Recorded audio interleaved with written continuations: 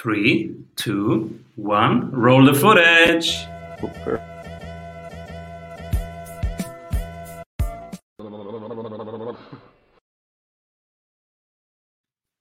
Welcome back to the Strategy Sprints podcast. I'm Simon Severino, your host, and my guest today co-founded a company called Carlypso after graduating from Stanford Business School. He then went through Y Combinator Accelerator in 2014, raised a total of $10 million in venture funding by 2015, and sold the business to Carvana.com in 2017. He left then Carvana earlier this year to get into the auto loan refinancing space. Welcome everybody, Nicolas Hinrichsen. Thanks, Simon. Thanks for having me. So cool to have you here. And today we talk how you raised 10 millions and then another 10 millions, because right now, most of our founders who are listening here are raising, and it's harder than ever to raise right now for them. And especially there is the temptation to lose too much time when raising money, because as we know, time should go into making the customers happy, so acquiring them, engaging them, and making them raving fans. So we are so excited to have you here. And what are you currently creating? Good question. So my co-founder, I'll go into the story in a second, tricked me into the car space. I'm not a car enthusiast at all. He is hugely. And the first business was selling used cars online. And now we went into the business of helping Americans particularly save money on their car ownership. So this could be on their car loans, because most Americans have a loan on their car, but on all the insurance products as well. And so the best way to help Americans who own cars is go through the lenders who give out the loans, and particularly credit unions. Credit unions are like Sparkassen in Germany. And so we're building software for these credit unions so they can reach out to their own members, refinance their car loans, and sell them better and cheaper insurance products. This is so cool. And we were chatting just to warm up before the show. And you are originally from Bavaria. And right. I'm also not a lot about into cars. But the first thing I said is, I was so much in Bavaria when I did the strategy with BMW, with the CEO Norbert Reithofer. And we were doing the i3, i8 strategy and then strategy rollout. So for months and months and months, that was my office, Good Easing. And you said you were there, your school was there. I went to school there. Yeah, I went to high school, basically, gymnasium from the 6th to the 11th grade before we moved to Hamburg. And it's funny that you mentioned BMW, because I remember when BMW introduced the M5. Yeah, they introduced it at Good Easing, Schloss Good Easing. And so we were coming out of school, going to the bus stop, and we saw these incredible cars going up the hill. And so I very vividly remember BMW being very present in that area. It's so funny, what a small world. Yes. Also, Pischensrieder lived very close to, back then the CEO of BMW used to live very close to where we used to live. He spent the weekends in the Chiemsee. Beautiful. The Chiemsee is such a wonderful space. And so now you are into something completely different. Very different. We go there also. But first, let's talk about this raising money thing. What did you learn? How did you start? And what did you learn on your path? Yeah. To answer that question, let me go back one step, tell you a little bit about my entrepreneurial journey, and then we'll get into the fundraising naturally. So I'm from Germany originally. I moved to the US in 2011 to go to business school. I really wanted to go to San Francisco or to the Bay Area to start a tech company, and I thought the best way for me as a foreigner with not tons of experience in tech would be to move there and go to business school, which worked out really well for us. At Stanford, that's where I met Chris, my future co-founder. He's American, was MIT undergrad, worked for McKinsey many years, and as I said, huge car enthusiast. And then towards the end of business school, we ended up selling our classmates' cars. So we just helped them sell their cars because they were leaving the area, moving to the city. And then we were selling more and more cars, and our professors and lecturers heard about it. And when I had a beer with one of them and told him that I don't know what to do with my life because somehow I ended up selling cars after business school, he said, "You should make this a business." And if you do want to make this a business, here's $50,000 if you want to get started.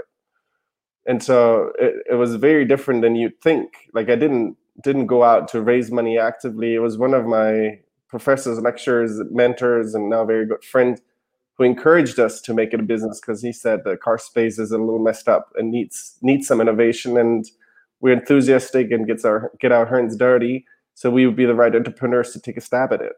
And that's what kicked off our seed fundraising. We thought we'd raise $200,000, $300,000, $400,000, ended up with $1.2 million. Again, mostly from professors and lecturers. Then we chose to go through Y Combinator, the startup accelerator experience. And when we hit product market fit, which means when we were selling more and more cars and capital became the bottleneck, we started reaching out to venture capital investors who we had been in touch with, who we had been keeping posted on our progress, and told them, hey, for the first time in a year and a half, capital is the bottleneck now to grow the company. And they said, yeah, that's what I'm good at, giving you capital. And so we ended up raising $10 million, mainly because we had found product market fit and the company was scaling pretty rapidly at the time. Does that make sense? Absolutely. And what would you tell somebody who right now is raising money in terms of what to take care of, not to waste too much time, and other possible pitfalls that you have encountered? Well, it depends very much in which stage of the company you are. Let's say, so it's relatively well structured now, at least in the US. You have pre-seed, you have seed, and then you have Series A. Beyond that, it becomes more growth capital, and we can go into that too. But if you're passionate about a space, but you don't have a co-founder and you don't have an idea quite yet, you just know that it's a space you're interested in, then you should go for a pre-seed round. Like in America, you would raise somewhere between $500,000 and $1 million at a valuation of, say, $4 million or so. And it gives you time and space to experiment and figure out what product you want to build.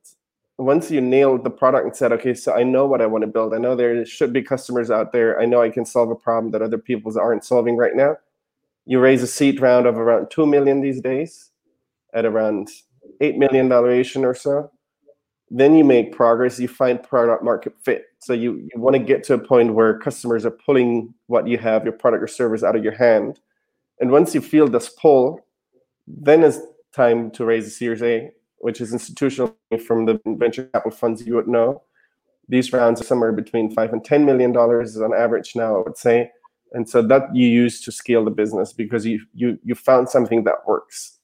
And so if the mistake that a lot of people make, including ourselves, you try to raise too much too early and you're approaching the wrong investors. So if you're like, I'm really passionate about saving Americans a lot of money on their car loans, for example, you can't run to Series A investors and tell them, here's the business I want to build, because they'll ask you a question you can't answer. They'll ask you, how big is the market? What's your go-to-market strategy? What are your unit economics? And so you can't answer these questions. And so you'll just waste your time. If you go to the very early investor pre-seed, for example, that's where they'll probably understand, okay, so I understand you have some authenticity to the space because you have the background. It's a big space. Go figure it out. In our case, in the previous business, we went straight into seed because we had already had some revenue. We had already sold cars, and we kind of knew what we wanted to build. We just needed a seed round to figure out product market fit and then scale. And so depending on where you are, in a nutshell, if you have an idea and a space that you're interested in but haven't done anything, go for pre-seed. If you have a product and you feel like you know who the customer is, you just need to experiment more, go for seed. And you have a product, you understand the economics, you're selling already, you have revenue, go for Series A. And if you're attacking a big market, each of these fundraisers shouldn't actually take that long, for as long as you're talking to the right people and you're in the right stage of the company. Being at Y Combinator is a great experience and is a great network. So you have seen a lot of smart people building cool stuff. We have a segment in the show called the Strategy Award, where you can pick one person who is doing great stuff and you want to promote this person. Who would you give the Strategy Award to? There's so many. Let's see. So there's three people that come to mind that also went through Y Combinator. There's Tony, she who started DoorDash. She was one of our classmates, which just went public. So that worked out really well, obviously. I think he's very good, obviously. Then there's another company which was in our batch called Checker. The founders were doing background checks, so worked for background check companies. And then when DoorDash and Uber and all these companies had a lot of need for background checks, but on an API level, these guys started their company. That went really well. And then there's actually one guy who we became really good friends with, Vlad. That's the guy we should promote because I love this guy and I think he's impressive. He started a company like Hotel Tonight, very similar to that. But then started another company, which is an online pharmacy, and now helped two founders start another company. So he's really, really good about the early stages, finding product market fit, doing go-to-market. And so Vlad, that's his name. I'll give you this name so you can tag him on LinkedIn. Out of all the people I know, he's proven to repeatedly develop really strong go-to-market strategies for products that later on became really successful. Beautiful. And so how did the journey continue? You were at Y Combinator. You validated, you found product market fit. What was next? Yeah, good question. So the reason Y Combinator is really interesting is because you have 3 months to prove that you can grow whatever you're working on. And so towards the end of the YC experience, every YC startup pitches the same presentation with, here's what I'm doing, here's the problem I'm solving, here's the market size, and here's how I'm growing. And so since all of them grow from a small base, all the growth charts go to the top on the right. And so that's true for ours too. That was true for ours too. We, however, didn't feel like our business was working. We were still doing a version of the business where I help private individuals sell their cars to other private individuals, so peer-to-peer.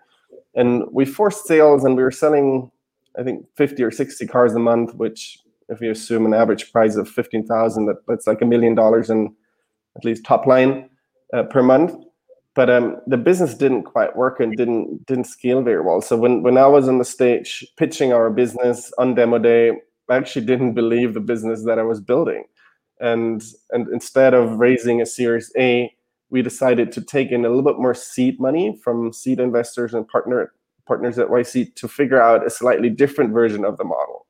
And so instead of selling cars peer-to-peer, we got rid of all the private sellers. And instead started working with institutions, leasing companies, rental companies who have much more inventory at lower prices, and they're much less emotional around the sale because for them it's just metal they're moving. And when we started using that inventory and advertised it online, that's when the business really started taking off. And that's when we were able to raise our Series A from a venture capital investor in Silicon Valley. And then this is typical startup. So we thought this was working, and we wanted to double down and wanted to just do more of the same, hired people to scale us and the organization. And then we hit another ceiling almost 2 years later, where we were tapping out of the market of people who could pay in cash for cars and wanted to buy online. And so the only two ways out of that trap was either figure out a way to provide financing to car buyers with less good credit history, or to figure out whether or not we go to different markets and try to find the same type of customer. And both of these options were either incredibly capital intensive or very hard to do because you needed to build like a lending organization within the startup. It's like a big startup within a startup. And that's when we started talking to our friends at Carvana who had solved both of these issues already, and quickly realized it makes a lot more sense for all of us if we didn't compete against them, but if we took our whole team, sold the business to Carvana, switched lanes, and then continued working for Carvana, which we ended up doing in 2017, from 2017 to 2020, like this year. Worked out really well for us. Luckily, worked out very well for the team, and then it was time to start up again. Nice. So before we go to your current venture, what are 3 books that shaped you most? That shaped me most. There's 3 books that I recently, I mean over the last 3 years, read more than once and studied. And so the first one is The Everything Store that's basically the Amazon story. And so that book is really interesting because the Amazon business is very similar to the Carvana business. And so if you read the book, you see a lot of parallels, things that Amazon tried that didn't work, then Amazon tried that did work. And since Carvana is e-commerce for cars and the business is so similar, it helped us a lot. And it helped me a lot understand what would make sense. And so the Everything Story is the first one. And one book that I really like and enjoyed is Never Split the Difference. It's a book written by this FBI hostage negotiator. Really interesting strategies. I love that book. And then the third one, because it's so applicable also for the phase of the second company I've worked for the last 4 years, was Blitzscaling, how to go from a small company that looks and searches for product market fit to scaling the business once you've found it. And those 3 books are really, really good books. Highly recommend them. Scaling. Chris Voss, Never Split the Difference, is also a wonderful audiobook, which I listen to sometimes when I go running, because he's talking himself, and he has such a great voice. Yeah, it's amazing. I read the book, and then my lease happened to run out. And so I'm like, great. So let's try all the strategies he's using. And I think I drove my landlord crazy, but it worked great. What did you try? The late night DJ voice? Yeah, that's a good one. So I wanted to get to a no real quick. So I knew what the problem was. So I told them, hey, I'm so happy here, and here's everything that I've been doing as a great tenant of your building. I've been thinking to pay a little less for rent and then I named a ridiculously low amount would be acceptable. And they're like, no, absolutely not. Like, I don't know where you came up with that amount. And then instead of like saying no, I managed to get the landlord to negotiate against himself or herself. And then also COVID hit, which in San Francisco impacted rents very, very drastically. And so we ended up paying, I think we're paying 20% less now than we paid before. Obviously, thanks to a number of circumstances, but I'm sure that the book helped me a lot too. Absolutely. Are you still in San Francisco? I'm not in San Francisco right now, but I call San Francisco home. Yeah, because most guests from San Francisco are telling me that they are going abroad or they just went abroad. How do you experience this topic? Yeah, so my parents live in Germany, and I wanted to spend Christmas with them. So I made my way from the West Coast to the East Coast, camped out there for 2 weeks just to make sure I'm healthy. Then flew to Germany, spent Christmas in Berlin with my mom, my brother. Luckily, everybody stayed healthy. Now I'm on the way back, but since we can work remotely and our team is pretty small right now, plus a lot of our team members actually live in Latin America, I decided to make a stopover in Latin America before I go back to the US. And I'm equally as productive, and I'm enjoying the summer versus the winter. Absolutely. And so it seems like San Francisco is really thinned out. Like there is nobody staying, everybody leaving. And do you see also people who say, no, I'm gonna stay. I love it here. It's getting better. Yeah. So a couple of thoughts. So San Francisco was incredibly expensive, primarily because you have limited space, lots of capital coming in, all these companies that pay really high amounts, and real estate isn't being developed as quickly as people move to the city. And so prices were going up a lot. When COVID started and everybody realized we can just work remotely, a lot of companies told their employees, leave the Bay Area. Like there's no point for you to be here unless you really want to be there. And so what a lot of Americans did, internationals too, they took advantage of the situation, started traveling and working remotely while having fun experiences. I do think people will move back eventually. There's just too much infrastructure, and like the ecosystem is there, and it really matters, I think, at least in the early stages of the company, to at least have footprint there. But I highly encourage other startups and founders to explore working remotely, because you can tap into a much bigger talent pool, and then there's just areas and places in this world where cost of living is so much lower than everybody benefits. All right. So we have covered the past, how to raise 10 millions, how to grow, scale, sell. Then we have covered the three books that influenced you more: The Everything Store, Never Split the Difference, and Blitzscaling. Now let's go to the future. You are building something right now. Tell us about it. Yeah, so we left Carvana, the company that acquired us earlier this year, for many reasons, including we were really hungry and eager to start another business. We got financially very lucky with the exit, amongst others, because the share price exploded. And we now feel like whatever we wanted to do, we wanted to do something that helps people. And in our case, we just happened to understand the car space so well that we felt like we could have most and biggest impact if we were to help Americans who own cars save a lot of money on these cars. And so we decided that whatever we do, we weren't quite sure around the business we want to build. We wanted to spend the next 10 years of our entrepreneurial journey on helping Americans save money. And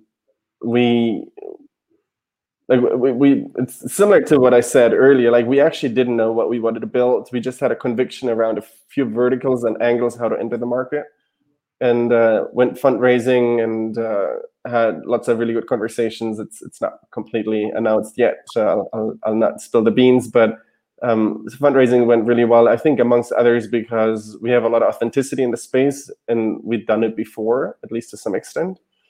And so getting capital, fortunately, didn't take us a lot of time, and now we're very lean and trying to figure out what's the best business we can build in the space. And we started out going direct to consumers. So we built up a lot of content around auto refinancing, so lower the expenses on your car loan. Drove a lot of organic traffic to the website.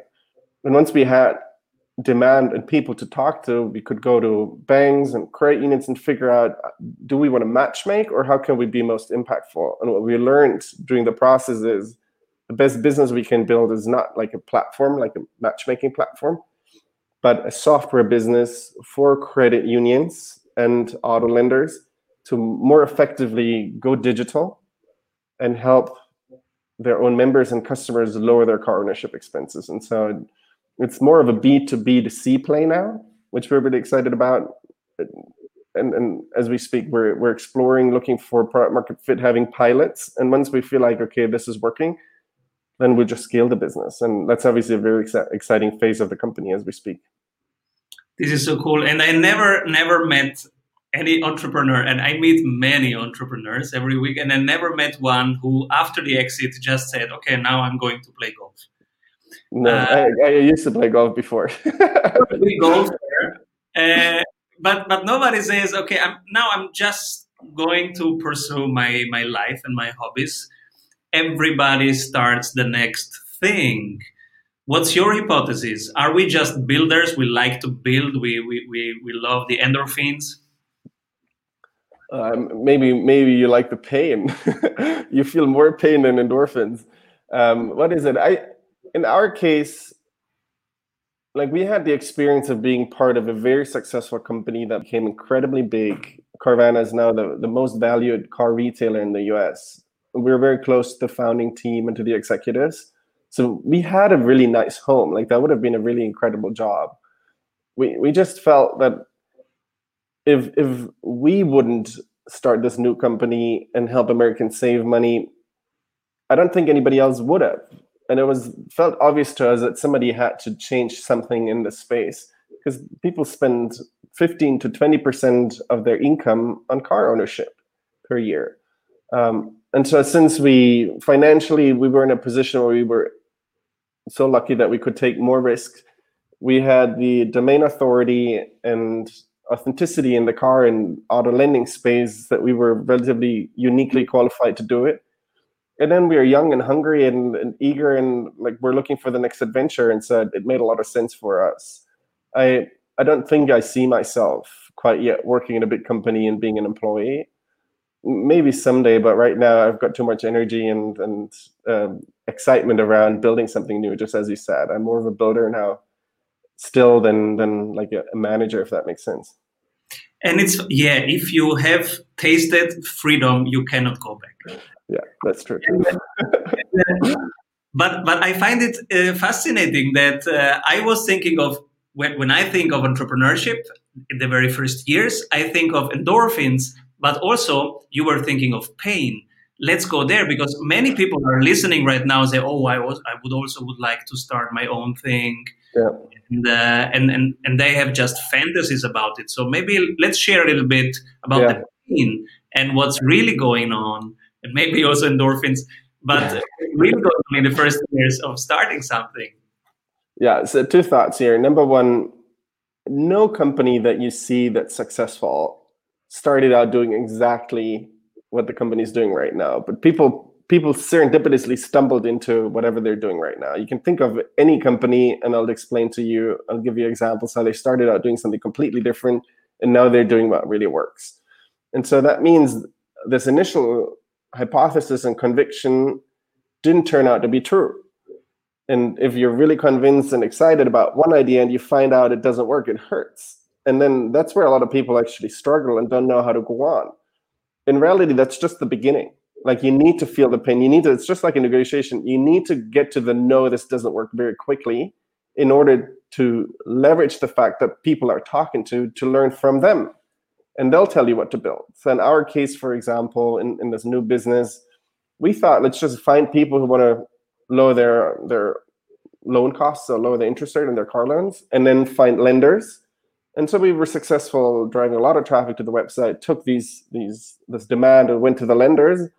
And lenders were like, yeah, that's interesting, but not that interesting. We're like, this is obvious. Like, you want to help this guy, just lower the expenses and you have a new loan. And then we got these lenders to talk to us and tell us, you know what, 80% of our own members don't have their auto loan with us, could save so much money. Like, we'll take a new member, but in reality, we're trying to figure out how to help our existing members. And so a light bulb went on when we heard that. And then we heard it twice and 3 times and 4 times. And so we decided to dig deeper and better understand, what does it entail? And is this something that we could solve with technology? And turns out that's a problem that we can solve very well with technology. And so we would have never gotten there had we not gotten a ton of no's or maybes. Maybes are even worse than no's. And so people say, like, the entrepreneurial journey is like a roller coaster. Like, what people don't understand is that every morning is a huge roller coaster ride, and every afternoon another one, and then the evenings, and then the weekends, because you can't work and make progress. And so it's like a nonstop roller coaster with tons of ups and downs every day within the day. And if you don't get a thrill out of that, or if you don't like the challenge of being like presented with complicated problems and questions every single day, I think you run out of energy pretty quickly. And if money is your own motivator, the main motivator, you'll not last long at all, because it's just too painful. Like, you need to enjoy this continuously failing and getting up and failing again until you hit something that really works. And when I think about endorphins, it's that thrill of having this direct loop, that the weekend matters. Because I was in boards of big companies, and we were excited there about something, and we said, okay, let's do it. Oh, let's go into that market. That's a huge opportunity. We have to enter that market. Okay, let's aggressively enter that market. And it took 12 months for the project to start, because we had to go through so many meetings until we could really do it. And after 12 months, the energy is lost. And when you're in a startup, there is stuff you have to solve until the next day, and and whatever you do, you have to validate it until Thursday, because on Friday you want to learn from it, and then either double next week or just pivot and let it be. So the excitement turns directly into action, and the feedback loop is like Angry Birds. Okay, 500 points, 800 points. That's true. And that keeps everybody energetic and on their toes, because it's very alive. Clearly, lots of instant gratification, because you learn very quickly, and it's intellectually very stimulating. And I guess that could be one of the reasons why I can't stop and really enjoy it. I've never fully thought through why I'm doing what I'm doing. It just feels like the one fun thing I could spend my time on. And so I'm lucky that I get to spend the time on it and potentially help a lot of people and potentially build a big company. Absolutely. And where can people stick around and find more of you?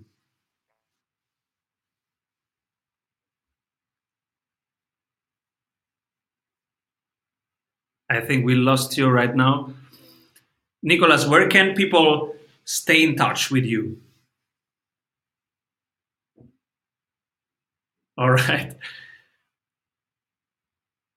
We'll put it in the show notes later.